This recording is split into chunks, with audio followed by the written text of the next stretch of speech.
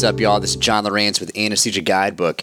This podcast is part of a 6-part series coming to you from Ashley Scheel and Skylar Ruchling. At the time of these recordings in April of 2019, Ashley and Skylar were second-year SRNAs at Marian University in Indianapolis, Indiana. They worked with me to produce these 6 shows, 3 from each of them as part of their doctorates in anesthesia at Marian. Ashley and Skylar wanted to create shows that would be helpful to new anesthesia trainees, and I think they hit it out of the park with these podcasts. The 6 topics we cover are clinical flow from pre-op through intubation, a rundown on the anesthesia machine, the pharmacokinetics of volatile anesthetics, the pharmacodynamics of volatile anesthetics, common IV induction agents, and a rundown on local anesthetics. I think these shows are a great introduction for new anesthesia learners and will also serve as a pretty solid review for seasoned providers. Ashley Scheel earned her BSN from Purdue University in 2012, and she worked as a critical care registered nurse in the surgical ICU at the Rudabash VA Medical Center in Indianapolis for 6 years prior to going back to anesthesia school. Skylar Ruchling attended Ball State University for her undergraduate education, where she earned her BSN in 2013. She went on to work in the medical ICU at a Level 1 trauma center in downtown Indianapolis for 5 years before returning to anesthesia school. She was married in 2018 and subsequently has changed her name to Skylar Williams. Since these shows were recorded, Ashley and Skylar have completed their doctorates at Marian, graduating in May of 2020, and successfully passed boards as CRNAs. As of September 2021, when these shows are being published on Anesthesia Guidebook, Dr. Scheel and Dr. Williams both work as CRNAs at IU Health Arnett Hospital in Lafayette, Indiana. You'll hear from both of them before we jump into the show. Hey everyone, I'm Skylar, and we're actually part of the inaugural class of the first nurse anesthesia program to open in Indiana. So we're on track to earn our DNP degree, and in order to fulfill this degree, we're going to be completing a research project. So ours is titled Podcasts as a Learning Adjunct in Nurse Anesthesia Education. Hey everyone, it's Ashley here. We became interested in this topic because we found ourselves listening to a lot of podcasts while driving to and from clinicals, and we thought it would be beneficial to be able to listen to foundational anesthesia content geared specifically towards SRNAs. We're going to be measuring the satisfaction of SRNAs within our own program, but we really do hope that these podcasts help other SRNAs and CRNAs as well. We really want to thank you, John, for allowing us the opportunity to host our podcasts. Hey, I am so pumped about this. I think you all have done a really good job developing the content, and I can't wait to bring these episodes to people. So let's cut to the chase. Let's get to the shows. All right. Well, Ashley Scheel, we're back at it with another podcast. And hey, I got to tell you, I am so excited about this podcast. We're talking about clinical flow from OR setup all the way through pre-op assessments, through getting the patient into the OR, doing an IV induction, and getting the tube into the trachea. I'm so pumped about this. I think it's really going to be helpful for anesthesia learners, first-year SRNAs. It's going to be great. Thanks so much. Yeah, hey, John. I'm really excited about it, too. So this podcast is really targeted to new anesthesia learners who've never been to clinicals before. And our hope is really to present you with a good idea of what to expect and what to prepare for as a new anesthesia learner.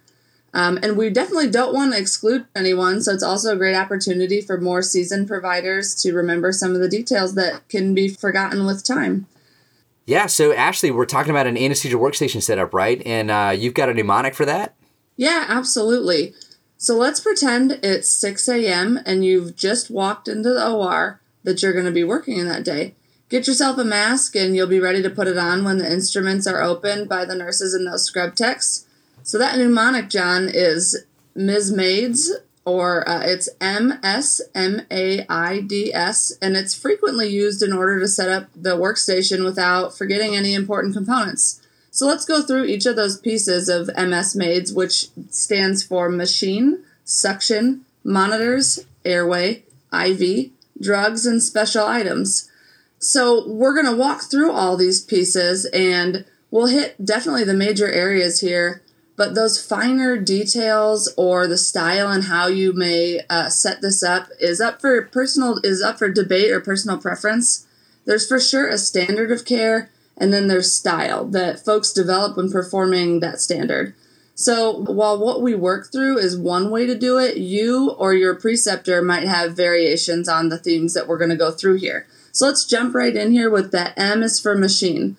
So come in the morning and turn your machine on, as well as that end-tidal sampling machine, if it happens to be separate for you. Those can take a while to warm up, and it wouldn't be great to forget to do that until right before induction, for example. Run that machine self-test or do the manual test. Include the leak test with whatever circuit that you're using that day. So make sure all those pieces of your circuit are well connected. Those are the most common places for a leak. For example, that Y piece in your circuit is super common. Make sure, too, that you go ahead and check for that end-tidal sampling line to be present and connected. It's a small piece, and it's easy to forget, but it's also one of the most important pieces that you're going to use. Next, check for the levels of your volatile inhalational agents, and then absolutely fill them if necessary. Make sure your CO2 absorber isn't exhausted, and also change that if you need to. Go ahead and date, time, and initial that if you do change it, so that the next person after you knows when that has been done last. Also, you're able to input patient-specific data, such as their age and their ideal body weight, into the anesthesia machine, and that will help you when it comes to turning your machine on in order to be ready for those patients' needs specifically. Yeah, Ashley, that's awesome information about the anesthesia machine. And I just want to prime folks, too, that you did a really nice podcast that jumps so much more in detail on the anesthesia machine and lots of things to think about in terms of how it works, how to troubleshoot it, common stuff that pops up. So be sure to go check that podcast out. But this was a great, super succinct rundown on how to set your machine up in the beginning of a day. So what's next on the mnemonic? Yeah, John, S is for suction.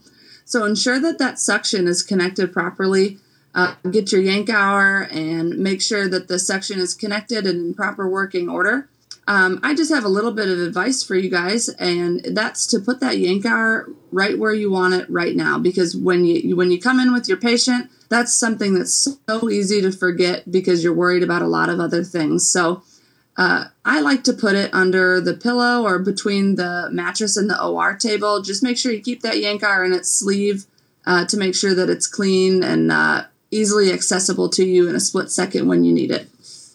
Next, we've got M, and that's for monitors. The main four are your blood pressure cuff, your EKG leads, your pulse oximeter, and your end-tidal CO2. And there's definitely the potential for more monitors, but we're going to focus on these for this basic walkthrough. Next up is A for airway. I like to start off with making sure I've got an oral airway somewhere that I can reach it. I like to wrap the oral airway I'm going to use in a tongue depressor to assist with insertion. I put those in a blue towel and put them up on the top of the machine so I always know where they're at, but then they don't get contaminated if I don't end up needing them. Some people use oral airways every time an endotracheal tube is used, and some really don't. So this advice is geared toward a situation where manual ventilation during induction isn't effective, and the quick use of an oral airway can make that ventilation easier or at least possible. Go ahead and choose the correct size endotracheal tube you're going to use for your patient. You want to check that integrity of the cuff by blowing it up with the syringe attached to that pilot balloon. So after the integrity is verified, withdraw that air and leave the syringe attached. A 10 ml syringe is sufficient for an adult-sized tube. Next, some people use stylets and some don't, so if you choose to stylet your tube, go ahead and bend the tube into the shape that you want. Some people like that hockey stick shape. I personally think I missed a lot of my beginning intubations because I was adamant on using that shape, whereas now I've discovered that just the natural bend of the curve that it comes in this package works for me. So if you find that something isn't working for you, try something different and hopefully you'll have more success one way or the other. Now you want to choose and verify the functionality of the laryngoscope you plan to use. You want to really make sure that light is working, make sure it's bright enough, and if it's not, go ahead and exchange those batteries. Next, and probably the most importantly, you want to make sure you have a bag valve mask. So there's nothing really worse than being in an emergent situation without the equipment that you need. And also have other emergency devices available, such as an LMA and a bougie, or some people call it an Eshman. And the video laryngoscope is really an essential emergency tool now. You should for sure know where it's at if it's a shared device amongst all the ORs, and make sure it's always plugged in before you use it. And if you happen to have the privilege of having one dedicated to the OR that you're in, make sure that it works. Make sure that you have the tools that you need to use it, like the specific blade that goes along with it, or the blade cover, or a specific stylet that fits in with the system that you're using. Yeah, Ashley, I think that's great info. I think that, to kind of sound off on the airway piece, that this is all about being prepared to manage any kind of contingency that might pop up with induction. So, like you said, knowing that your blades work, knowing where, if you don't have a video laryngoscope in the room, knowing where it's at, knowing where a difficult airway card is, having a plan A laid out within reachable distance, again, even for masking, so having that oral airway out there, and then also knowing where your plan B is. So if that's an LMA that's in the drawer or a video laryngoscope down the hall in the anesthesia workroom, these things as a first-year anesthesia student are really going to help you be prepared to be that airway expert to manage whatever situation might pop up. So great info on airway. Yeah, absolutely, absolutely. Thanks for all those additional little tips and tricks there. Yeah, of course. No worries. Yeah, so I is for IV access. Most patients will for sure come with one IV already, and if you need another one, you can either ask those pre-op nurses to put one in for you, or get some more experience yourself and set up the IV start kit for yourself and go ahead and get that in after induction if that's the case that you need to. So next up, we've got D for drugs. And there's really so many ways you can set up your medications. There's a ton of recipes and a ton of different ways that you can do this. So you'll, of course, have your prepared anesthetic care plan for your patient, but hopefully you'll also be able to communicate your plan with your preceptor like the night before or right before getting all your drugs drawn up, and you'll have a plan ready to go. And if not, it's best to wait until discussing that anesthetic plan before opening too many syringes or drawing up medications that may or may not be used. So let's briefly talk about some medications that are commonly used during the perioperative period. A future podcast that we're gonna put together about just induction medications is in the works, so I'll definitely go into much greater depth with some of these medications in the very near future. So a routine traditional setup of medications used during induction will likely include midazolam for pre-medication, fentanyl, lidocaine, propofol, and succinylcholine and or vecuronium or rocuronium. And this is something that is one of the most patient-personalized aspects of anesthesia, and for that reason, it's really difficult to give anything but a basic setup like this one. Another really important additional tip I want to give y'all is that it's extremely important to label all of your syringes with the appropriate medication. The concentration, volume, date, time, and initials should also be included.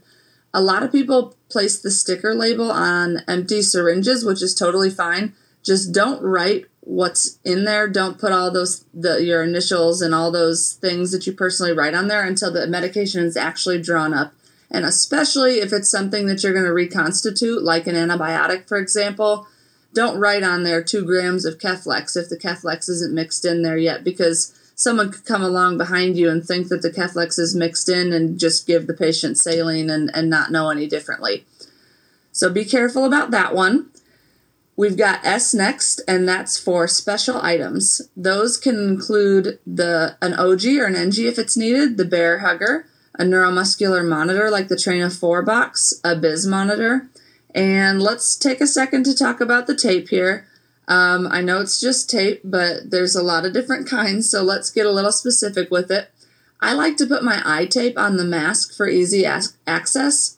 I typically use the clear plastic tape for most people, but I'll use that blue tape or that paper tape for kids or elderly patients because it's a little less sticky and a little kinder to their skin. I also keep a roll of tape on top of the machine ready to tape my ET tube. I prefer the 1/2-inch roll of silk tape, but many people also like the pink tape as well. For sure, user preference and whatever the facility has that you're working at. Next, this is just a little personal blurb, but a lot of people do it. Don't stick your tape to the machine. It's pretty gross to have it hanging down from your machine and then put it on the patient's face.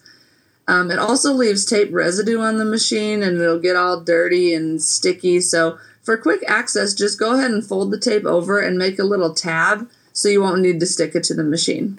Yeah, Ashley, I'll jump in there on tape. It's crazy to spend so much time on tape. You know, you think about the big things in anesthesia that are really important to think about, but I love talking about tape. Same. I do too. I'm really could. I don't know if you could tell, but I'm really passionate about not sticking it to the machine. So I'm just gonna agree with you on that. And the point I'm trying to make is that while we think about these, the big themes in anesthesia and what we do as professionals, something as small and seemingly meaningless as your tape selection and what you do with it can kind of seem silly to actually like spend time thinking about that. But a couple things I want to support and highlight that you said. You know, sticking tape on a machine, we know from infection prevention literature that the machine is one of the dirtiest places in the OR. So my practice, once I learned that, is to shift away from, putting eye tape on the machine or the endotracheal tape like stripped out and a little starter tab on the machine, is to just keep the endotracheal tape bundled up, and the eye tape I put on the mask for the circuit because that's essentially clean between cases. And then the other thing I would say about tape, I know this is about about room setup, but I would say just be careful. It's so easy to rush as an SRNA in putting on tape or taking off tape, but the way you tape things is super important. So ask for feedback from your instructors on how to tape an endotracheal tube so it doesn't shift or move. And then on eye tape, when you're taking that off at the end of the case, just be really careful. You can tear people's eyelids and cause bruising and damage and that kind of stuff. So that's all I'm going to say. Something as simple as tape, but yet it's worth actually talking about because even the minutia of what we do is important, and that's why what we do is pro level. Absolutely. Yeah, absolutely. I feel like there's an ad coming here from the head of the bed, brought to you by tape. Yeah, we are definitely not sponsored by any tape company, but hey, if there's a tape rep out there that wants to throw some dollars towards this podcast, then maybe you can get your name spliced in here somewhere. Oh, that's too funny. All right, well, let's get ourselves back on track here. So, in addition to tape, we'll set ourselves up with a temp probe, whatever kind you think is appropriate for your case, either esophageal, skin, nasal, you choose. And now you want to go ahead and place your endotracheal tube, your laryngoscope, your IV drugs, and any other important items on the anesthesia workstation so that the things that you need become intuitive to you and they're easy to reach during induction. It's helpful to have everything opened and positioned so that you can grab it with one hand if you need it. And it's really important also to set up your workstation the same way every single time. Now, I'm not trying to tell you that there's a correct way, because there's not, but the idea is that you form a habit here so that in an emergency, you know exactly where everything is.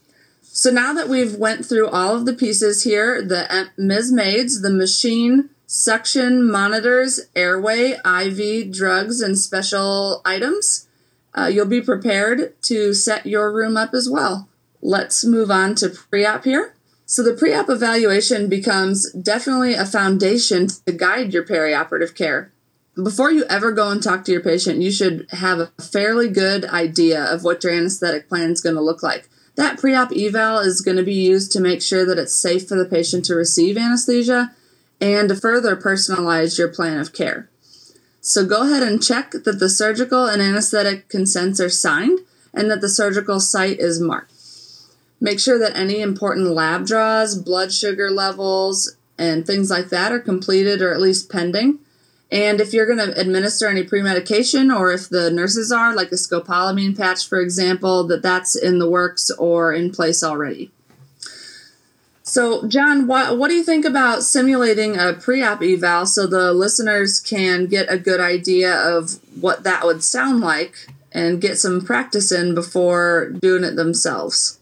Yeah, I think this is great. I think that, it's interesting.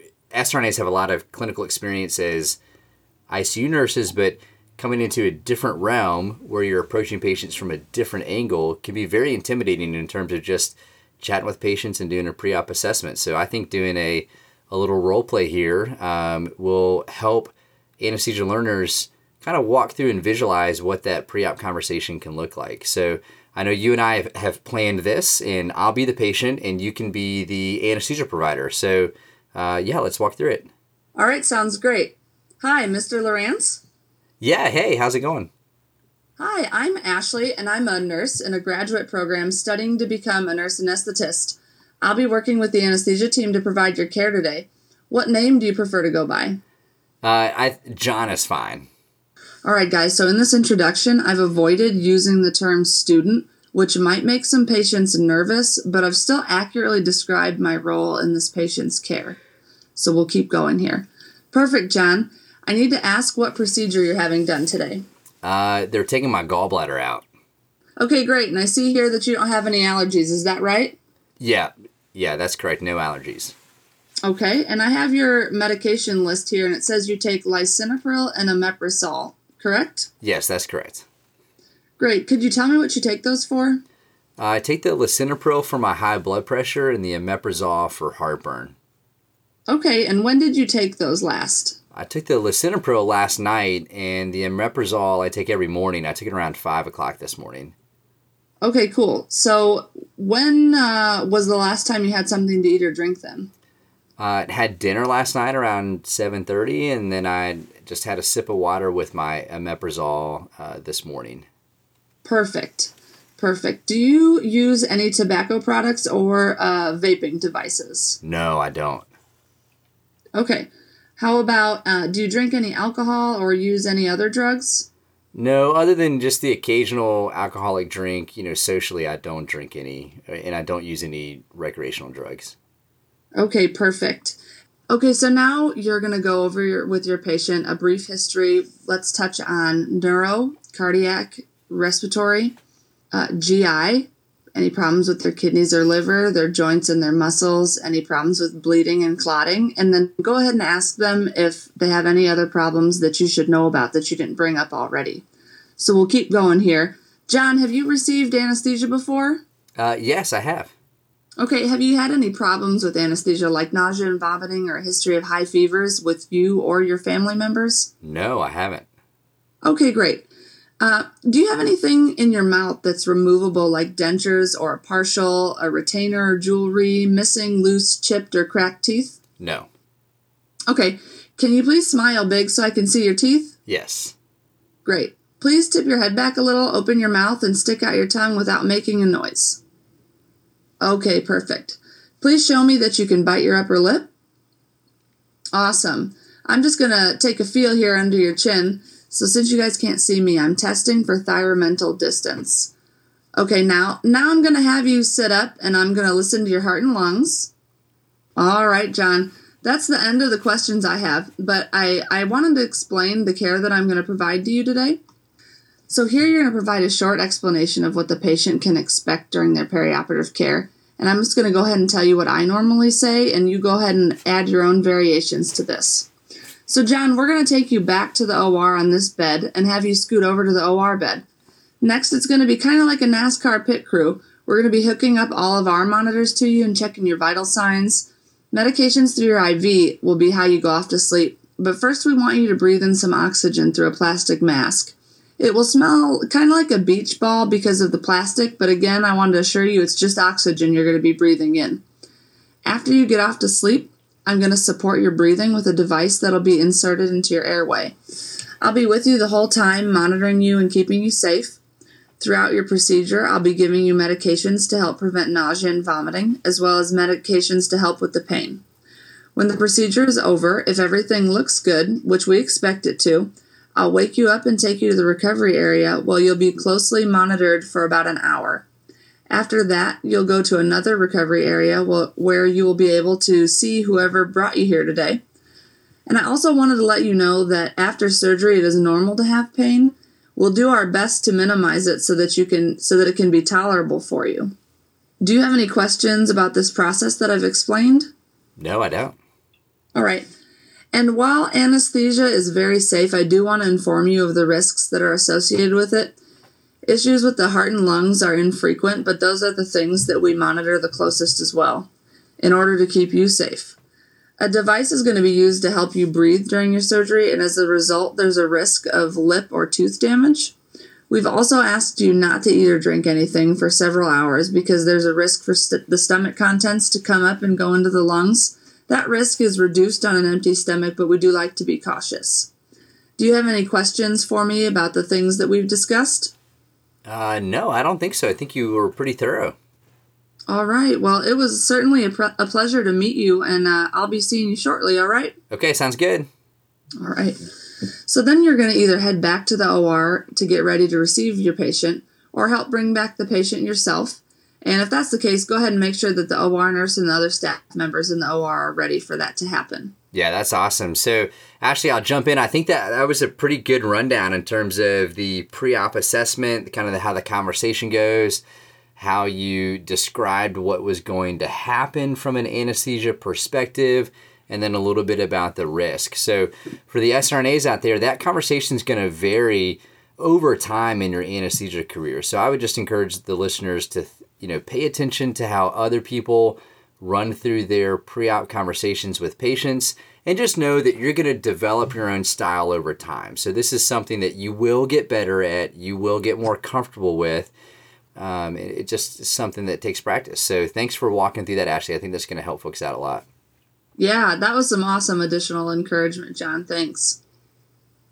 All right, let's jump into induction here. So let's assume this patient is 70 kilograms with no significant health history. He's rolled into the OR on a stretcher and placed next to that OR bed. I, at this point, like to have 2 pairs of gloves on, and I'll talk about that a little bit later. Go ahead and turn your oxygen up to 10 liters or so at this point. And you want to go ahead and help out the OR personnel that are moving the patient over to the OR bed. Take that bag of IV fluids that was probably hanging on the stretcher and hang it on the IV pole next to the OR table. Open up that roller clamp and make sure that your IV fluids are flowing well. Make sure that your patient is properly positioned on the bed so that your pharyngeal axes align, be that with a ramp, that gel donut or a foam donut, a regular pillow or the foam pillow, whatever you have available and whatever you want to set yourself up for success. Connect that blood pressure cuff. That'll be the first monitor that you want to connect. It can take a while to get a first blood pressure reading. And make sure that you notice that the cuff is going to go ahead and go off every 3 to 5 minutes. Next, go ahead and connect the EKG leads and the SAT probe. Make sure that those are functioning as well and you're getting good readings on those. And it's really important here to keep maintaining communication with the patient during this time. They're probably more nervous than you if that's possible. So continuing that open communication can help calm their nerves some. So you want to bring the bed to the height that you're going to want it at for intubation, and that correct height is right at your xiphoid process. So again, that's another piece there that'll set you up for success, because if you're bending over and leaning and getting in all kinds of crazy positions to try to get a good view, you're going to have a lot more difficulty than if you just did it the first time and put the bed at the height that it needs to be. You're going to also want to make sure that your suction is functional and within reach. Hopefully you've already got it in that spot that you want it to be in before you came in the room. Make sure your anesthesia machine is close enough to you so that it's within arm's reach. And then do a quick last minute check that everything is exactly how you want it, because right now, this point in time is all about you and the patient and all about the safety of the patient. So make sure you've got all your pieces in place how you want them. Make sure the patient's vital signs are where you want them before you proceed. And when you're satisfied, go ahead and pick up your mask, tell the patient what you're about to do, ask them to tip their chin up, and begin pre-oxygenating the patient by holding that mask lightly over their face. Look over to your monitor and make sure that your end-tidal is working before you proceed. You can either pre-oxygenate your patient for 3 minutes or instruct them to give you 4 vital capacity breaths, making sure that your FeO2 is greater than 80% before proceeding. If possible, ask someone who's in the room to hold that mask for you while you begin to administer your induction medications.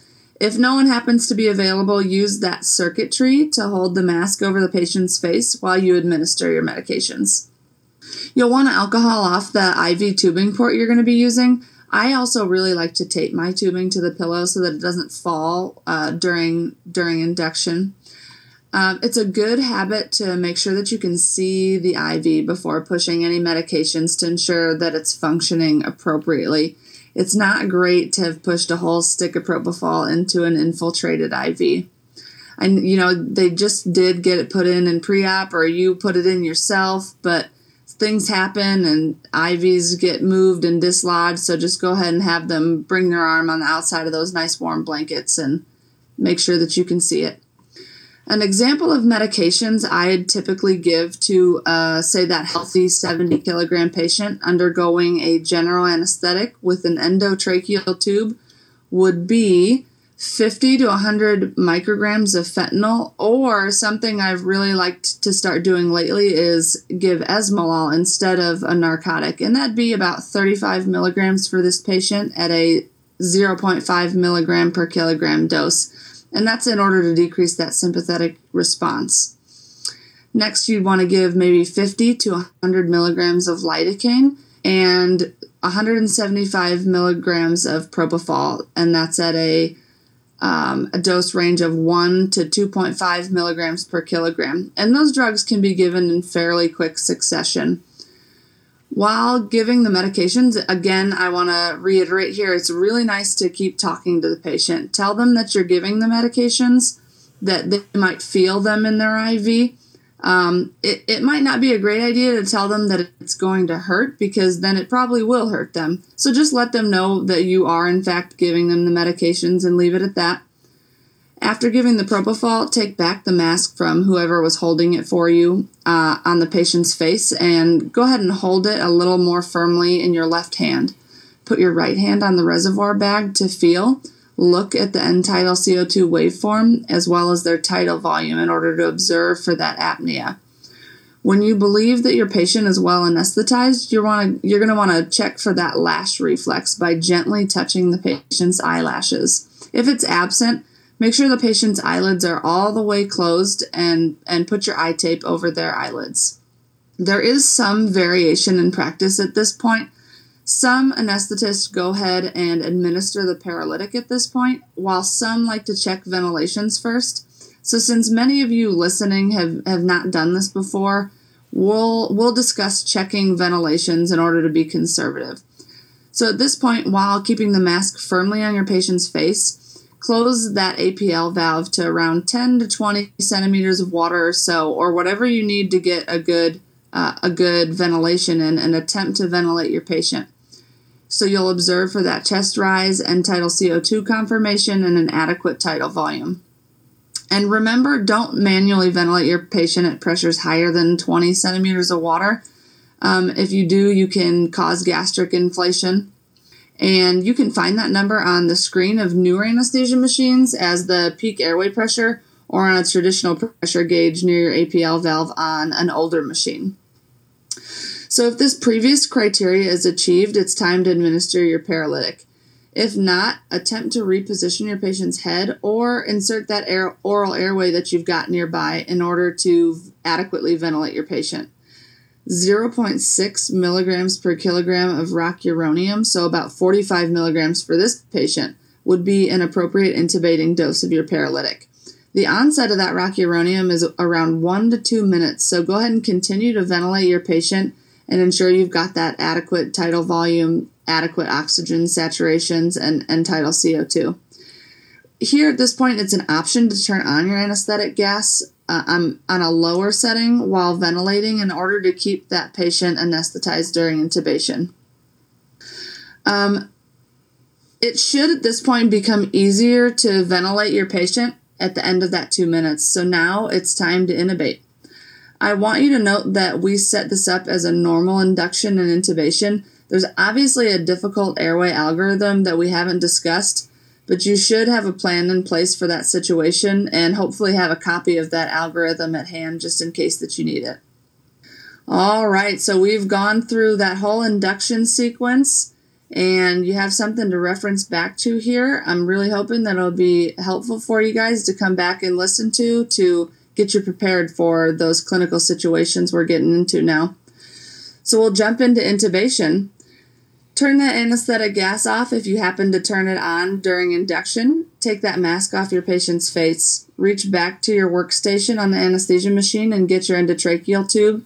You can either hand it to whoever's helping you, or you can put it on the patient's chest. Just make sure it's somewhere you can reach it yourself. Get your laryngoscope and open it. Hold it in your left hand. Gently tip back the patient's head to allow room for a wide mouth opening, but don't crank it back too far. You want to keep in mind that the neck obviously has a range of motion, and we don't want to get any crazy maneuvers going on here. So use the thumb and middle finger of your right hand and insert them on the right side of your patient's mouth. Place them as far back into the mouth as possible. The goal here is to get your fingertips as far back on the teeth or gums as they can go. And then you're going to what we call scissor open the mouth as far as it'll go. So you're going to push your fingers in opposing directions in order to widely open your patient's mouth. I'm going to use the MAC laryngoscope as an example because it's a really common blade for beginners to use. So with that laryngoscope in your left hand, insert the blade on the right side of the mouth and sweep the tongue out of the way. Make sure the blade is inserted far enough into the mouth before attempting to lift. I really suggest inserting the blade as far as it'll go because it's definitely much easier to back out slowly with your blade in order to get your view. Because if you don't start deep enough, you'll have to stop, let the head down, reinsert your blade again to regain the depth, and that's kind of time consuming. So another really important thing to keep in mind is that before you lift, make sure that your patient's lips aren't stuck between the blade and their teeth. When you pre-oxygenate them and ventilate them, you really dry their lips out, and they can easily get stuck in between their teeth, and then you can quickly prevent any lip damage just by doing that really quick sweep with your finger around their teeth to make sure that that's not the case. Now you're going to want to keep your wrist straight and lift with your bicep in an upward and outward motion toward where the wall and the ceiling meet. And you definitely don't want to rock back on the patient's teeth, so just keep that forward, outward, and upward motion. It's a really good practice to actually speak out loud about what the structures of the airway are that you do or do not see. So it's totally okay to put the blade in and say, I don't see anything yet, but just keep talking, because I really think it gives your preceptors more confidence in what you're doing if you do speak out loud like this. So for example, okay, I've just put the blade in. Okay, I see pink pharyngeal tissue. Okay, now I see the tip of the epiglottis, but not the cords yet. Okay, I can see the arytenoids. Okay, now I can see the cords. I have a grade 1 view, and I'm ready for my tube. So once you see the vocal cords, it's really important not to look away from your view. So with your right hand, grab that tube either from whoever is helping you or get it yourself. Insert the tube into the mouth on the right side, and make sure you take care not to drag it along the teeth, because if you do, you can damage that cuff. So when the tip of the tube is between the cords, ask whoever's helping you to remove the stylet. Don't advance it any further with that stylet intact, because you can really actually damage the patient's trachea. So with the stylet out, advance that tube until you see the cuff go just past the cords about 1 centimeter or 2. And note what centimeter mark that tube was at. For example, 21 centimeters at the corner of the mouth. You're going to want to carefully remove the blade from the patient's mouth, just as carefully as you put it in, because you could cause damage on the way out too. So remember, I told you guys at the beginning I like to wear 2 pairs of gloves. I like to remove that top used pair of gloves now, just so you're not touching all your stuff with that pair of gloves that you had inside your patient's mouth. So I like to pull off that outside pair of gloves around the blade so I can set it down without, again, getting more things dirty without needing to. So you'll inflate the cuff now at this point with that syringe on that pilot balloon. Remove the mask from the circuit, connect it to your tube, close your APL valve to about 10 to 20 centimeters of water, or whatever it took for you to ventilate the patient the first time. That's probably a good starting point to go from. And you'll give some breaths. You'll want to look for that condensation in the tube, bilateral chest rise, and tidal CO2, and then go ahead and listen to the lungs bilaterally and over the abdomen to make sure that your placement is correct. After that, open up your APL valve so you're not caught putting your patient on manual later with the APL valve closed and your patient trying to breathe against that closed valve. Place your patient on the appropriate vent setting and turn your anesthetic gas on. Securely tape your tube in place, and you'll for sure want to ask your preceptor for some tips and tricks on that so that your tube won't go anywhere and that you're not pinching your patient's lip either. After your tube's secure, adjust your tidal volume, your anesthetic gas rate, your fresh gas flow. For SIVO in a stable patient, for example, I generally use 1 liter of air and 1 liter of oxygen. And then go ahead and decide if you'd like to adjust your IV fluid rate at this point as well. All right, so you guys did it. You've successfully set up, pre-opt, induced, and intubated your patient. It's really our hope that this podcast has served to reduce some of these anxieties associated with being a new anesthesia provider, and that you guys are going to be able to go into your new clinical environment with some confidence. Ashley, that's awesome. I just want to jump in there with a couple of other points to sound off on this podcast. I love your rundown of each phase, really, from machine setup to preoperative assessment, giving the story to the patient about what's going to happen, what to do once you get in the room, all the way through induction and intubation. I think globally, as SRNAs think about this, keep in mind it can be really difficult when you're just starting out to have that kind of third-person view of yourself. But think about that as you're going through clinical. How do you sound? How do you look? Keep in mind that you want to be safe. This is one of my CRNA friends down in Texas says this a lot. You know, first priority, you need to be safe, but you also need to look good doing whatever you're doing. So think about what are the steps involved in getting the job done, but you want to look smooth while you're doing it. One thing that will help you to remember that is the adage that slow is smooth and smooth is fast. So even though you're trying to be time efficient, don't rush through this process. Slow yourself down so you remember all of the steps in terms of, logging into the patient chart, turning your gas flows up, laying things out, opening the medication drawer out, setting things up in a way that you can grab them easily. That it may seem like you're going at a snail's pace, but if you go slow, you'll be smooth, and if you're smooth, you'll ultimately end up being fast. Keep those things in mind, and hopefully this podcast will be very helpful to you as you're getting started in anesthesia school. And Ashley, this is something I've wanted to record for a really long time, and I'm so glad that you picked this out as one of the topics for the series, and I think you did a really nice job walking through it. Nice job. Thanks, John. Hey y'all, John here. If you're digging the show, will you take a couple of minutes and drop a review of Anesthesia Guidebook on Apple Podcasts? Your comments and ratings help other people trust the show. Also, send a link to the podcast to your classmates and colleagues. Word of mouth is the best way for Guidebook to grow. Thanks so much, and I'll see you next time.